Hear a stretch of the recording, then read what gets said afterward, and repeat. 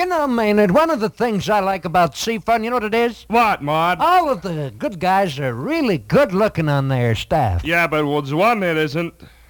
Who's that? Jim Nielsen. Oh, yes, but he's competent. Yeah, but he's ugly. That's true.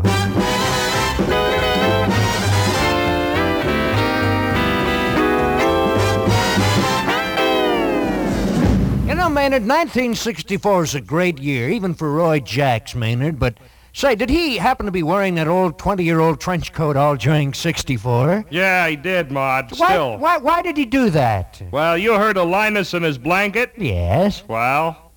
Oh, really? CFUN, Channel 14. You ain't heard nothing yet. Well, now that 1964 is kind of creeping away, this Uncle Judd asking Maynard, what did Fred Latchmo have during 64 that made the girls go crazy? Well, Was it money? Well... Was it good looks? Was it pearly teeth? Well, for heaven's sake, what was it then? I think the girls felt sorry for him because he was perfect. Yeah, that is a problem. CFUN in Vancouver. Hello there. One of the many wonderful things about 64 was Mr.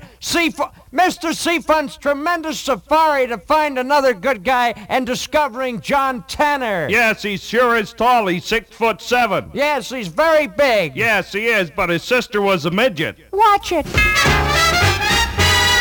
CFUN in Vancouver. Sea Fun. Remember one of the great highlights of 1964, Maynard, Al Jordan's trip to Hawaii. Oh, yeah, I remember that. Well, they had trouble, though. Why? Well, you see, the plane had to turn around and come back because it was overweight. What caused the overweight?